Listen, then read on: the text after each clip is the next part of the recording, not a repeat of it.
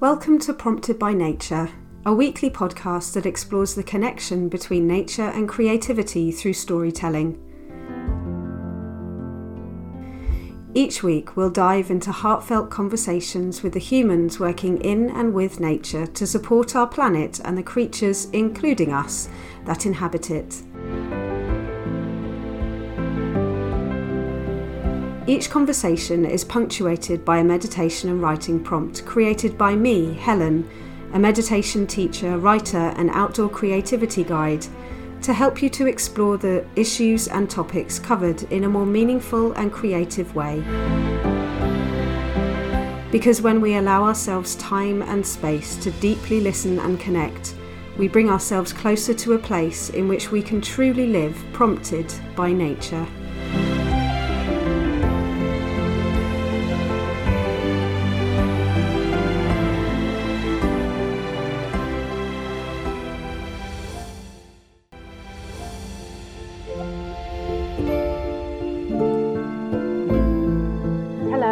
Welcome to episode 14 of Prompted by Nature, and today is the final episode of this series.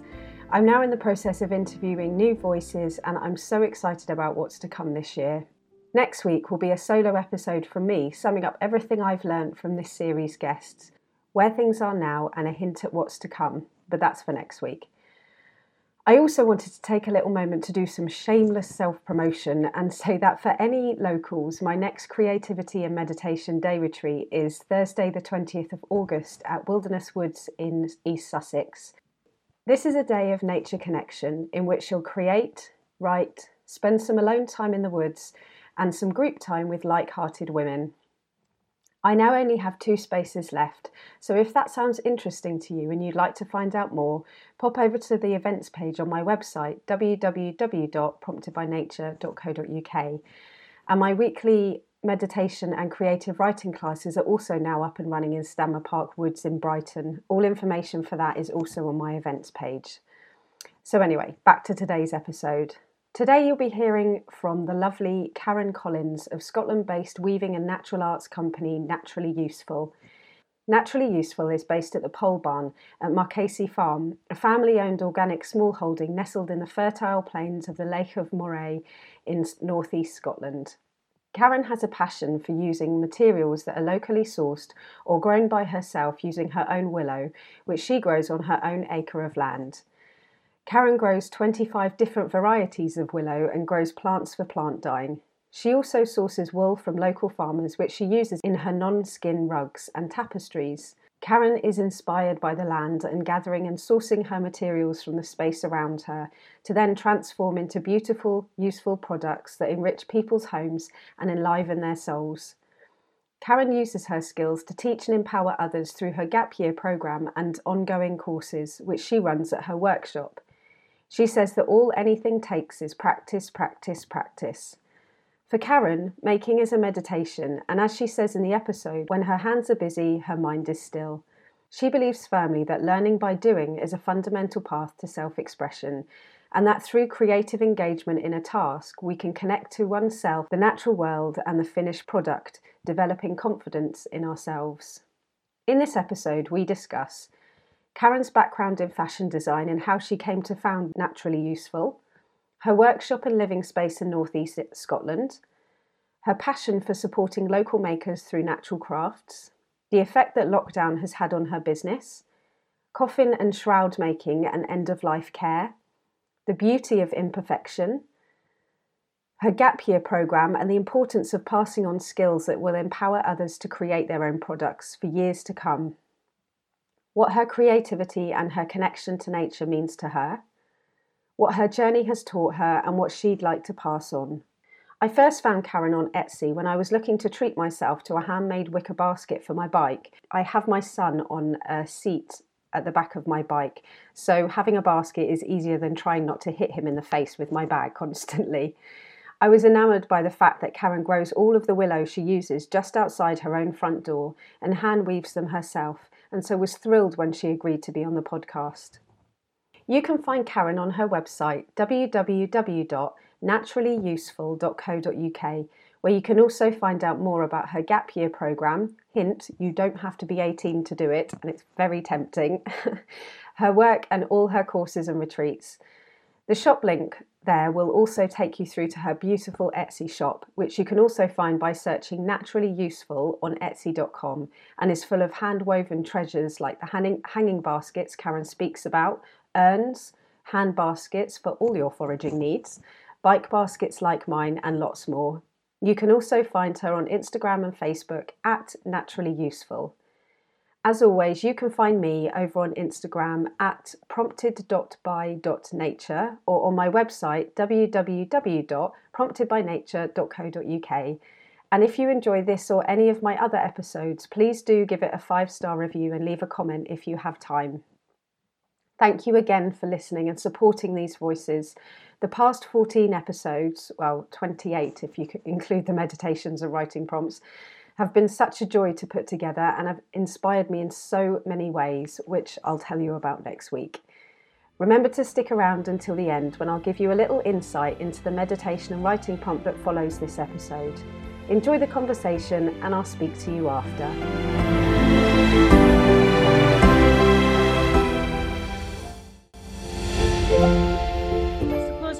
I've always been some kind of maker, even when I was young. My nana taught me how to sew, and then I trained as a fashion designer, which is, I certainly don't dress like a fashion designer, even around. But I think the fashion design was more that I could make something from nothing. You get a roll of cloth and you can make a pattern, and then you can make some clothes that people wear. So from very young, I liked the holistic way of working, where you take everything right back to its core. Although I didn't make the fabric then, but you take everything right back to its material, its core, how it's grown. And that's where Naturally Useful came from. I was a handwork and craft teacher in Steiner schools for about 15 years while my children were growing up. Oh, wow. Yeah, so it was very handy. I've always, because I'm so crafty and I do lots of different things, from candle making to batik and sewing, and I did lots and lots of different things. So I was the perfect craft teacher in Steiner schools. And then I've also worked in Camp Hills with special needs, and in one particular place in Edinburgh, they were turning from a school into a training centre, and so they needed workshops. So I said, I'll set up a workshop. I'll set up a craft workshop. Wow. So I got a lovely space in a barn on the farm. They had a farm there, very rustic, place. But so we started spinning and felting, and when the sheep was slaughtered, we tanned the skins. And then they had willow on the farm, and I said, I'd like to do some basket making. So I went off and did a course in basket making and absolutely loved it, and came back to the farm. And then what I loved was just being able to go and gather my own materials from the hedgerows and the willow, and then come back into the workshop and make something that was useful and strong and practical. So that's where it all really stemmed from as well, this whole being able to go into nature, gather something up, come back and make something from it that is useful. I'm not so much into the contemporary and fancy things, really. I'm into more the practicality, like log baskets, and the creativity comes in that with the weave and the colour and the styles, but I do like the practicality of being able to use something, definitely.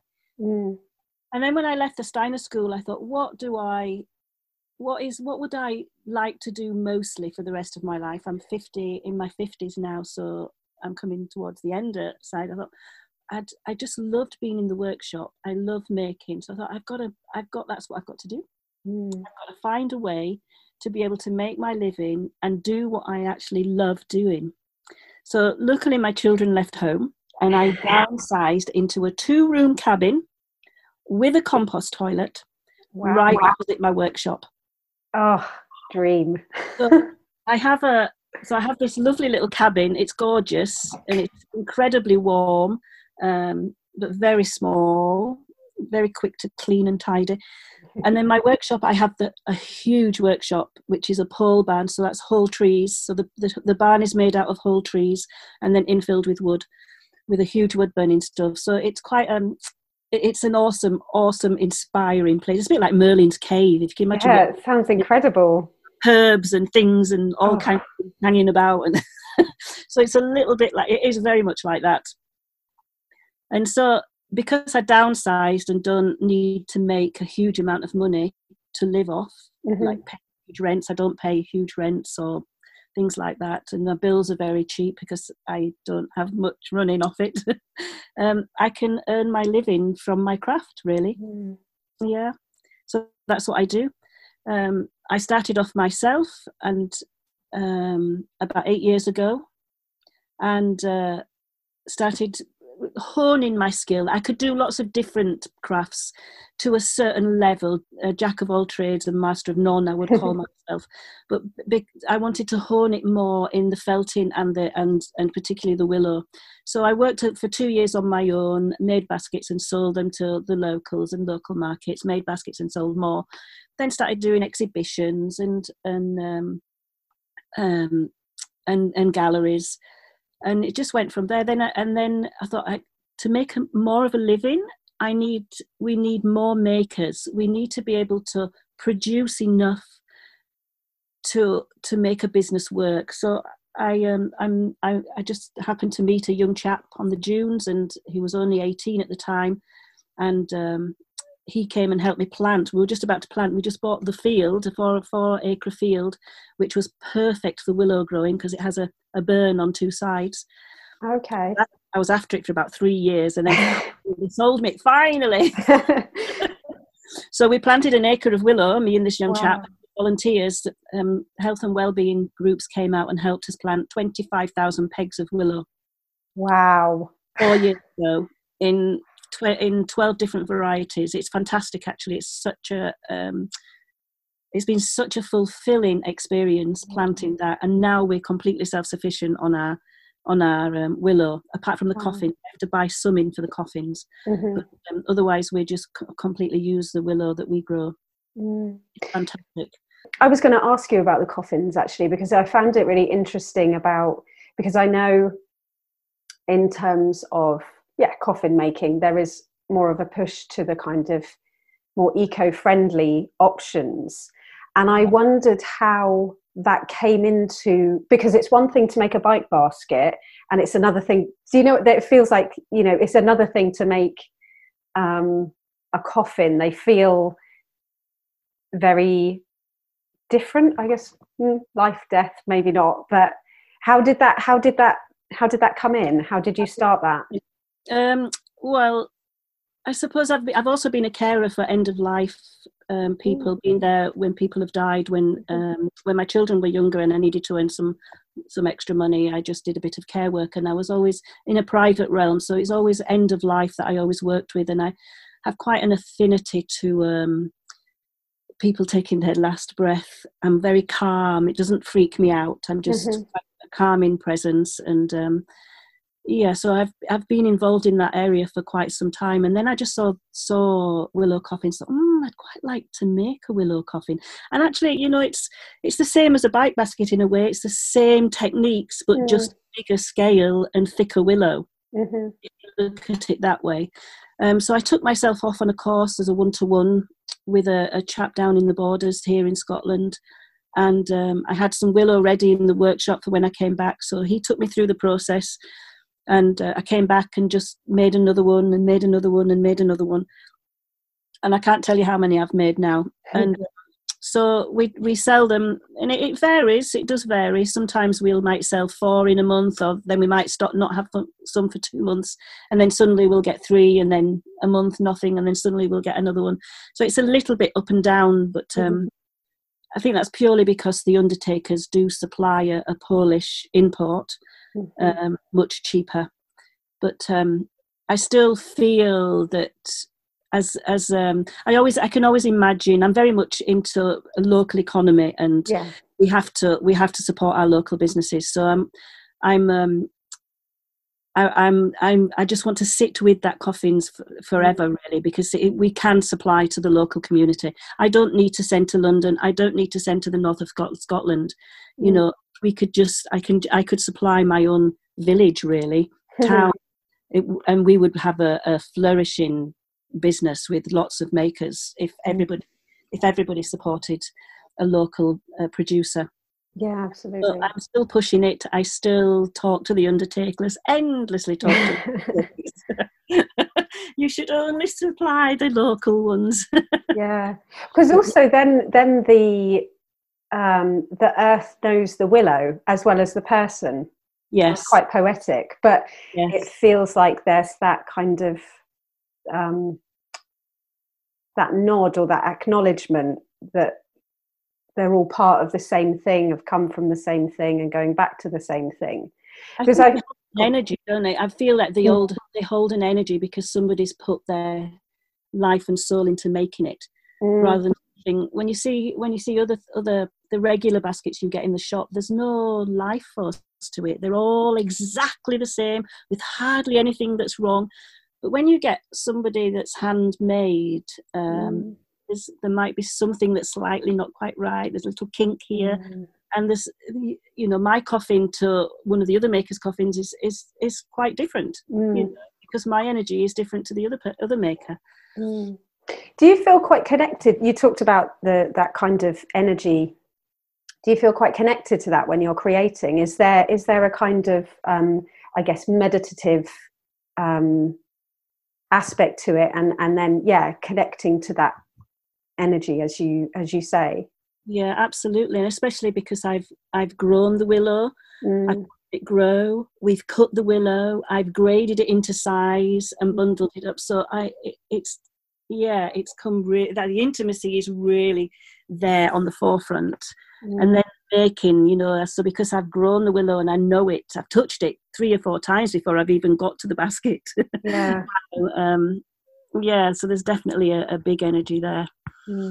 I think sometimes as well, just thinking about the coffins, there can be quite a stigma around death, and this, people quite often don't want to speak about it or just even admit that it's something that, none of us can get away from, essentially. And I wonder if the fact that, like you say, you're such a calming presence when you were working in end-of-life care, whether part of that comes from how close you are to nature and the earth. I think there was something that went a bit funny there, so I hope I answered. Oh, sorry. Yeah. I went a bit quirky.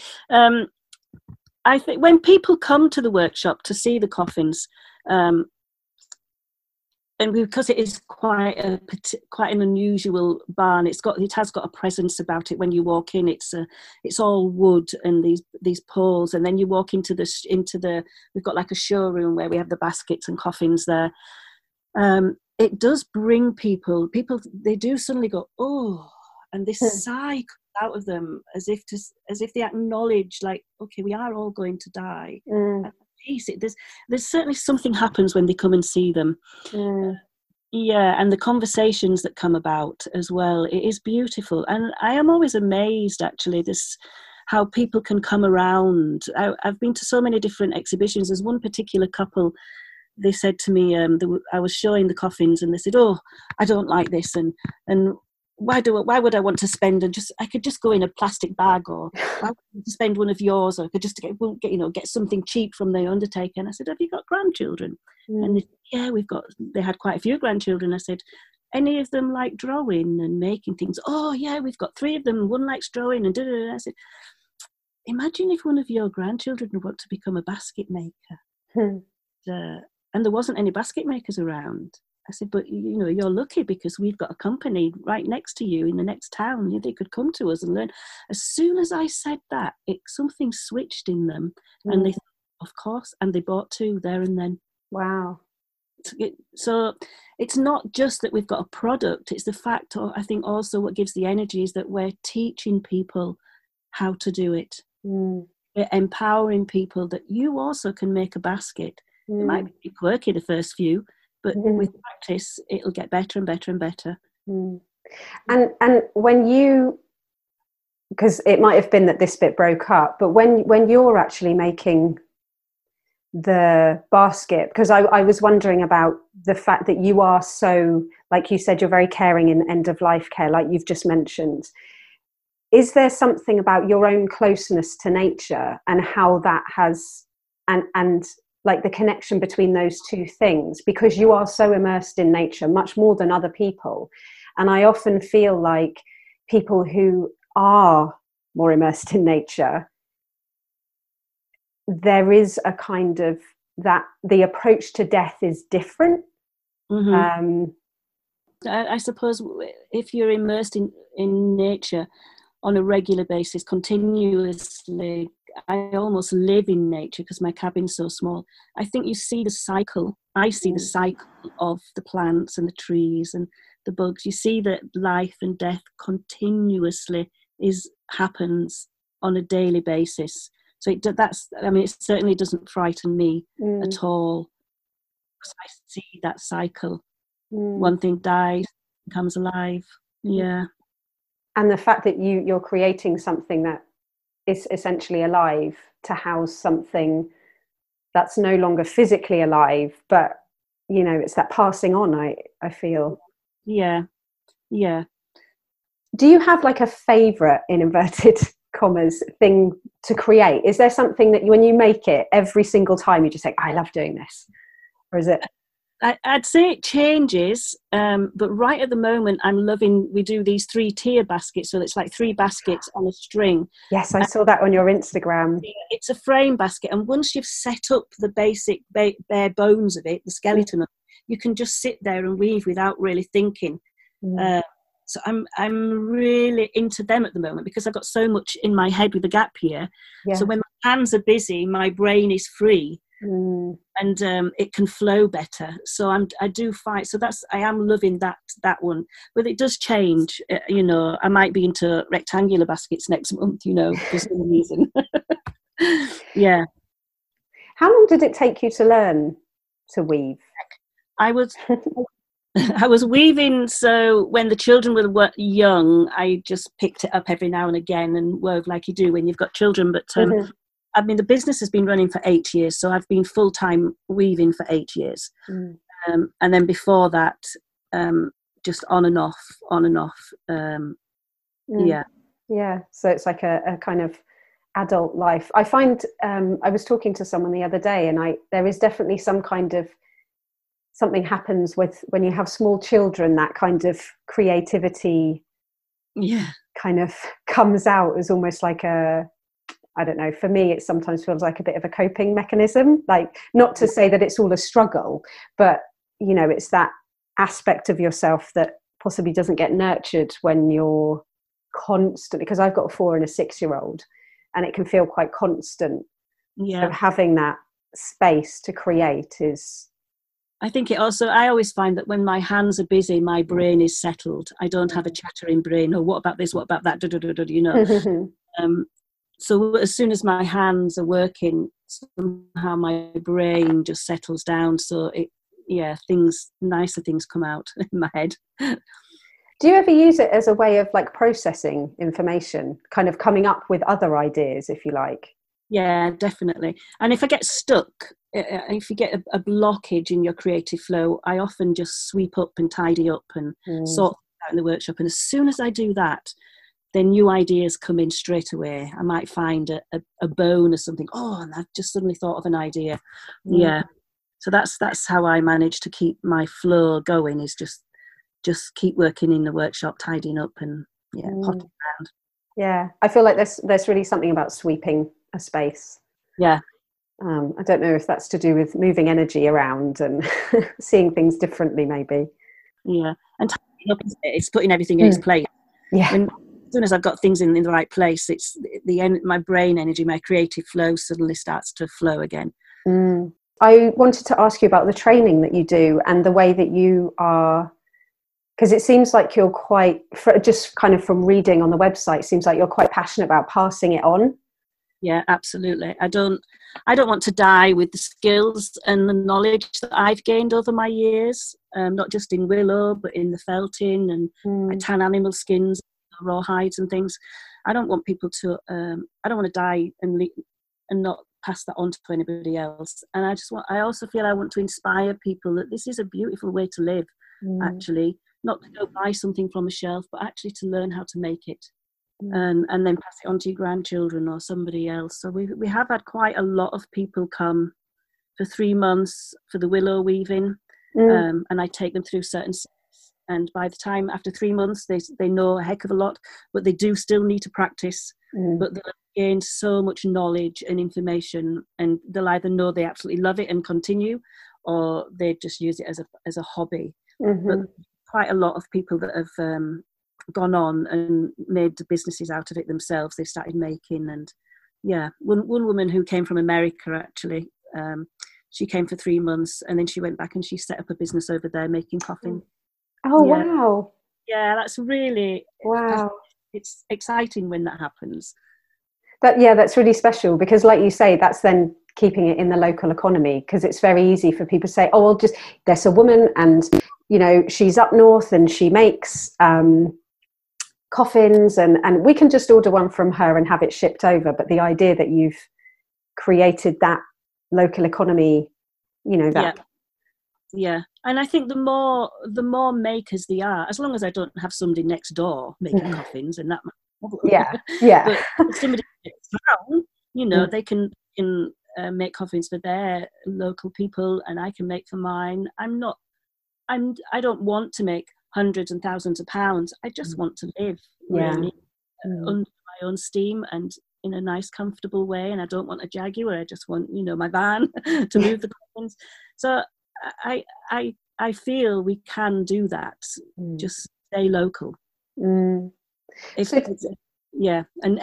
try encourage people more, that especially in these times, if we can support local, our local economy will thrive, not the global one. Yeah, absolutely. Because I've been thinking about it a lot.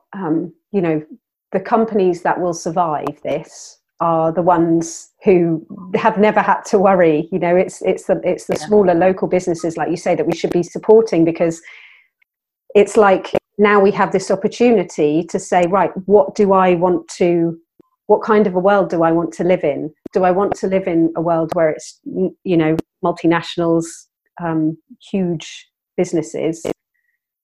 Or do I want to live in a world where I can get a coffin from up the road or a bike basket, you know? And then we have more to say with what happens with the money locally, rather than the big government saying, oh, well, you guys, there's not many in your village, so you can only have this much. But if we're working towards our local economy, then we have much more of a say. So tell me about the other courses that you run and the sort of work you do in that sort of respect. So the other side is the felting. So because the ethos is local materials and we've got lots of farmers around, I thought, and I spin, you know, I like to spin as well, wool. I thought, what else could we do that would that we can make products out that would be useful? And rugs was one of them. Making so it's like a sheepskin rug but with no skin, so no animal died. I pay the local farmers a good price for their fleece, because they get next to nothing from the wool marketing board. Really? And they're happy. In fact, I've got farmers wanting me to come and see their fleece at the moment. It's like, oh, there's only so many fleeces I can handle. Yeah. So we've started this. I invested some money into a felting machine and a drum carder, electric drum carder. So we've made these lovely rugs, and I've just started the plant dyes last year. So we're growing lots of dyes for dyeing our own plant dyes for dyeing our own wool. Oh wow! So that'll take a little bit more for it to be really in its full production.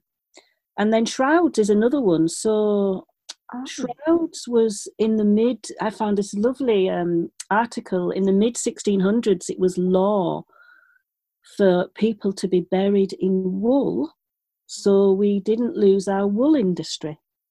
Wow.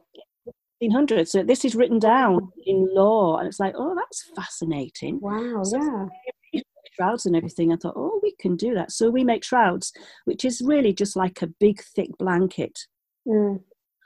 felted in natural colours, and then I sometimes put a design on them, flowers or trees, or I've got a big one in there which has got a brown one with silver birch trees on.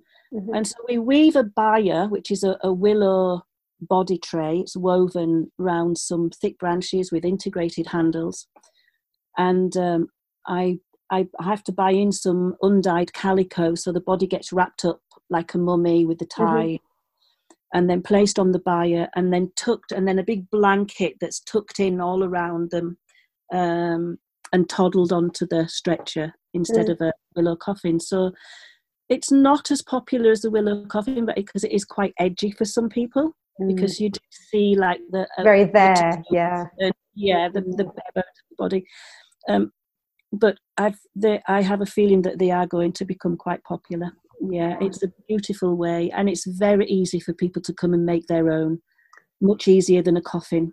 Wow. I have had people come and they spend 5 days with me, and they'll card their wool and felt their big blanket and put the design on, and then weave their body tray, and they'll go off with their shroud and body tray. Wow. That's a beautiful process, taking people through that, and it's very people that are sick.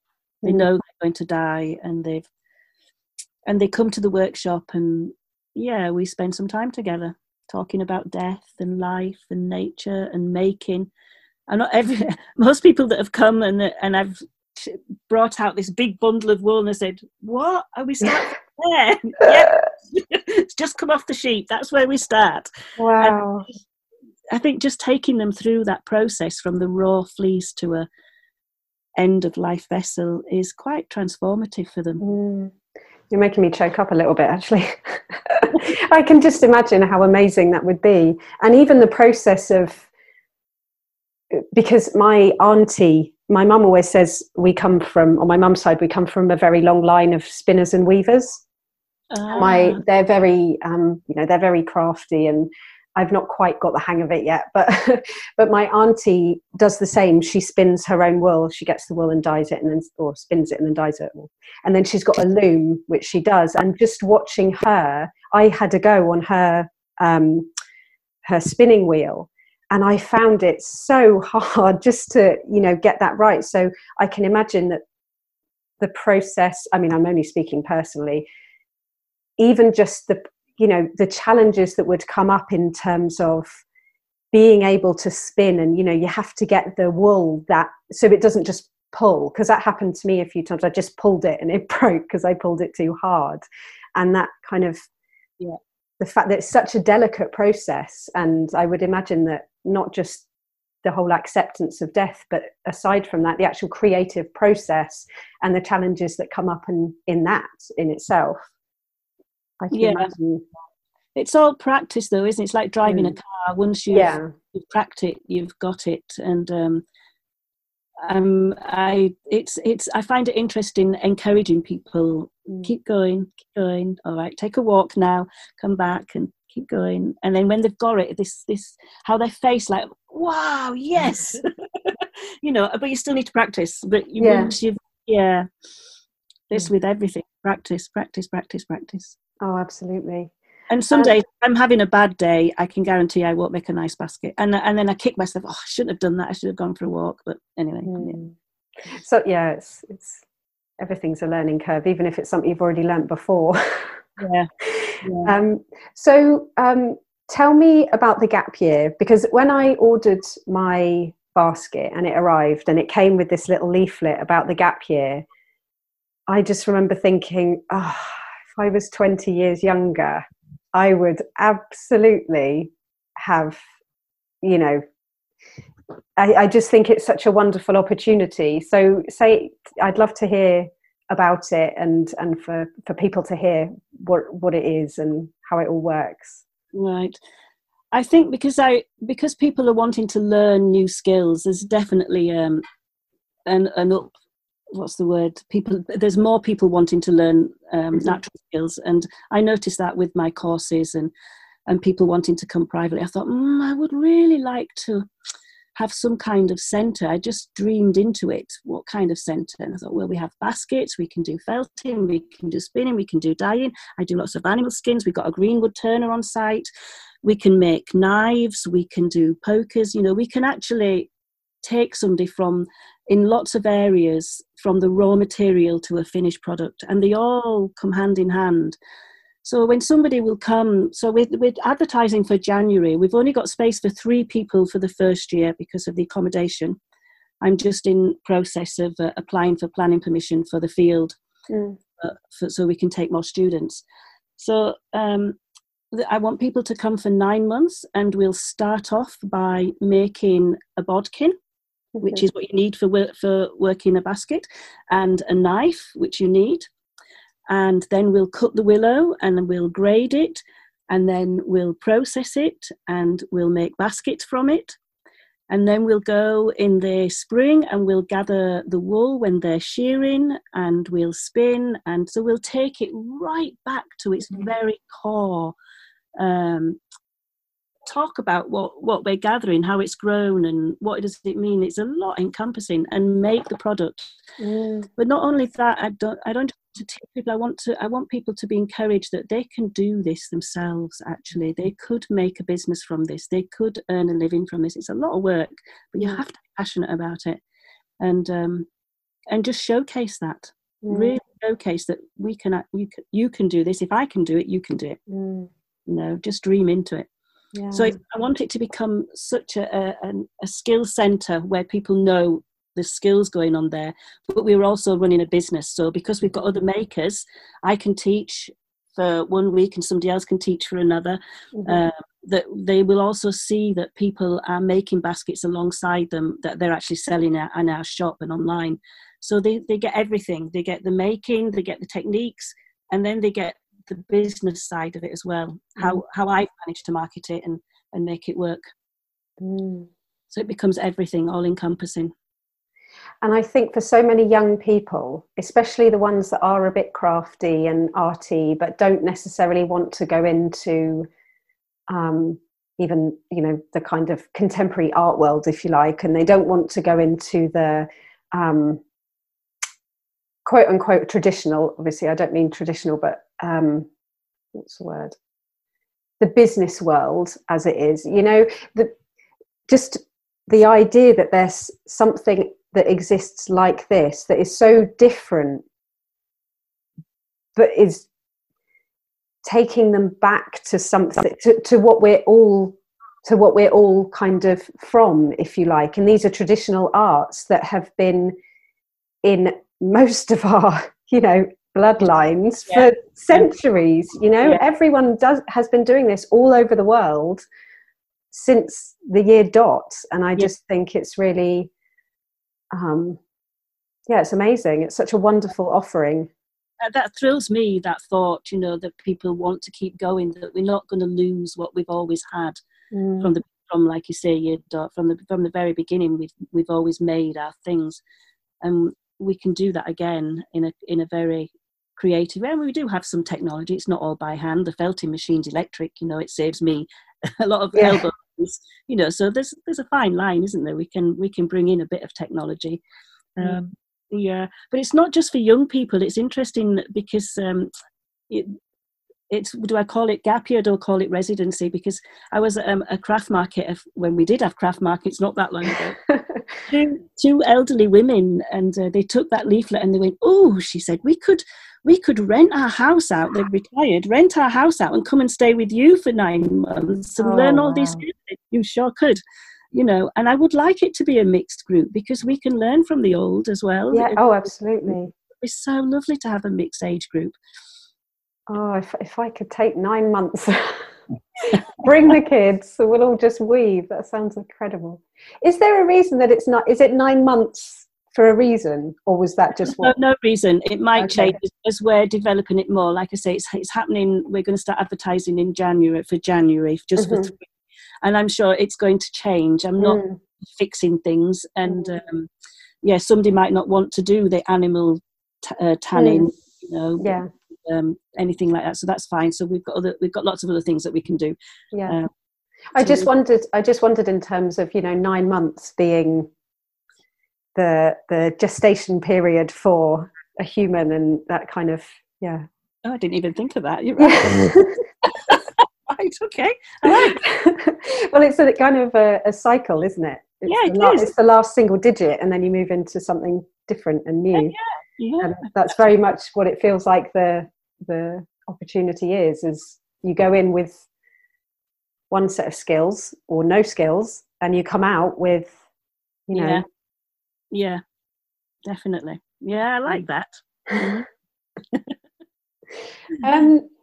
So when you think about your own creativity,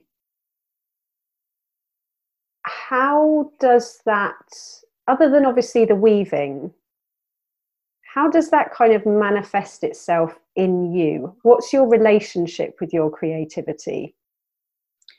It's my meditation. Some people do yoga, some people run. I think I just need to make things.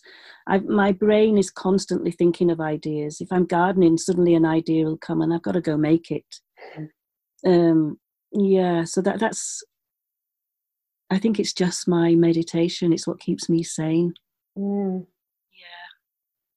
I do swim in rivers. That's also another thing. Oh, okay. So I'm very much a river swimmer. Not so much a sea swimmer because I don't have a shower, but definitely a river swimmer. Tell me about that. How did you start? When did you start? Have you always done it? And how do you? Yeah, I remember as a child being in a swimming club. That was in the baths though, and swimming competitions and things like that. So I do love swimming. That light feel power that you can do in water. It's not strenuous, it's not like lifting weights, but there's certainly a lot of power behind it. But the river swimming is something quite different. It's because I do love being in nature. It's much, being able to lie on your back and float downstream is just quite a thrilling, amazing experience. And you just mentioned nature. Tell me about your connection with nature. My connection with nature, I suppose I spend a lot of my time in nature.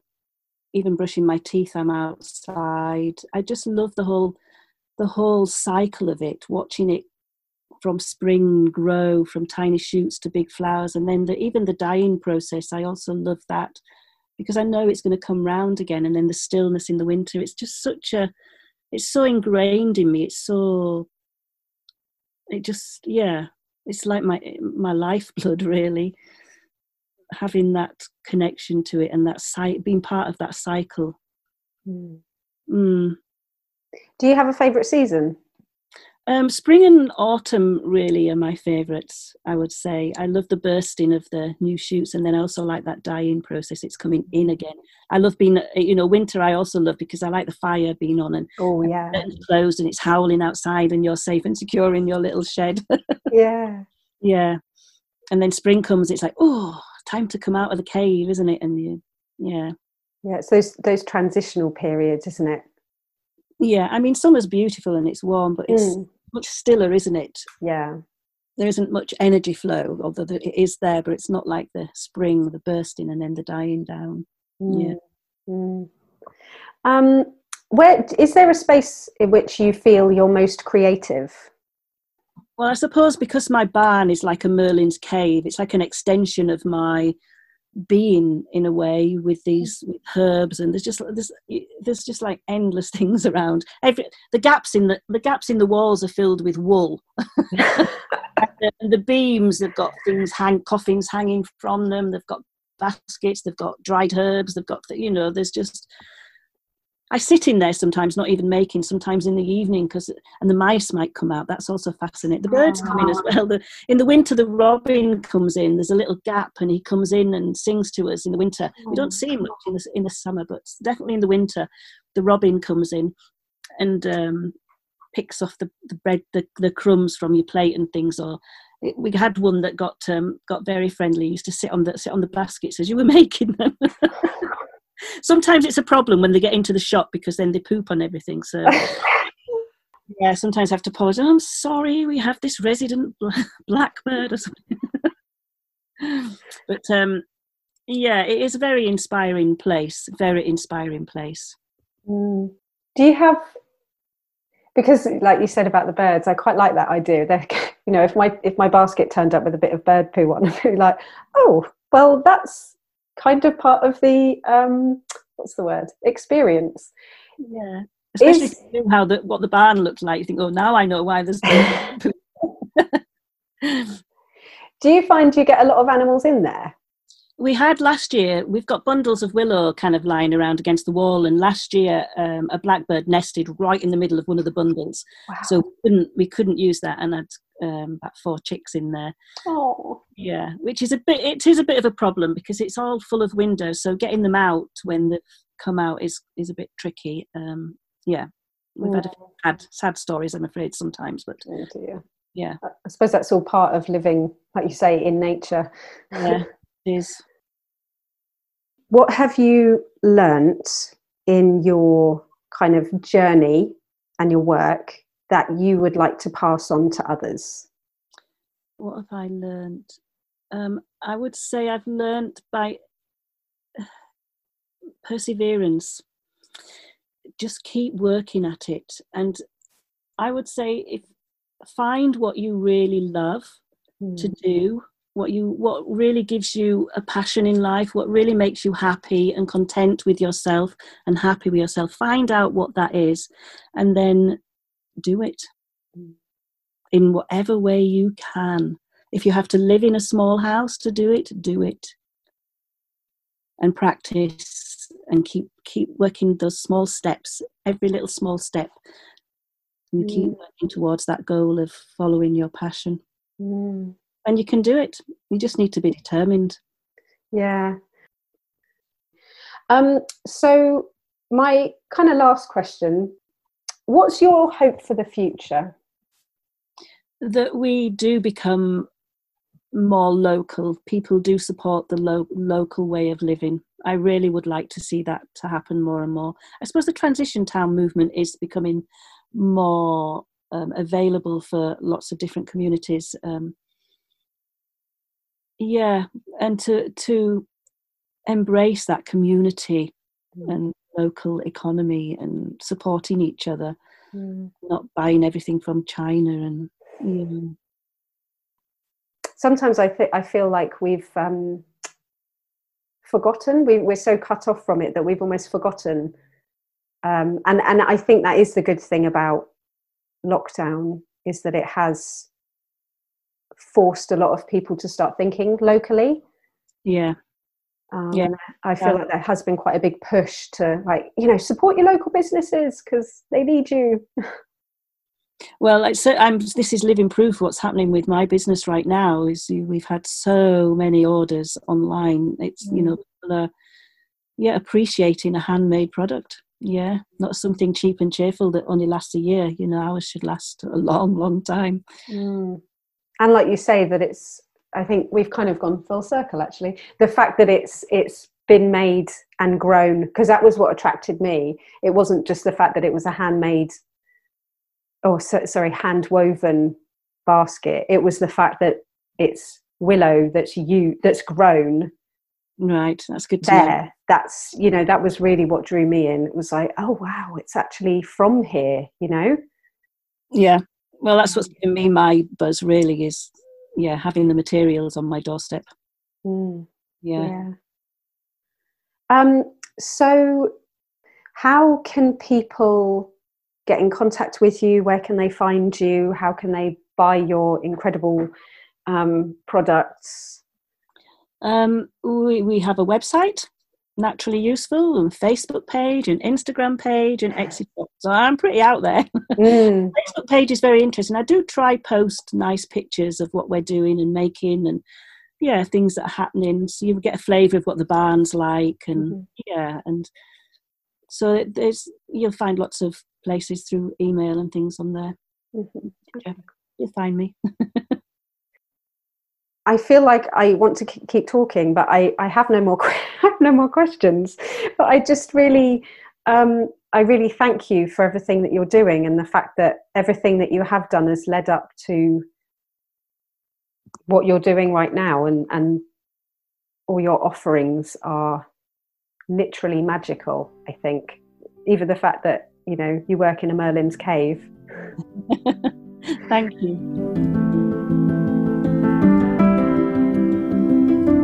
Thank you so much for listening. She's just lovely, isn't she? And who wouldn't want to live in a cabin and work in Merlin's cave? I definitely would.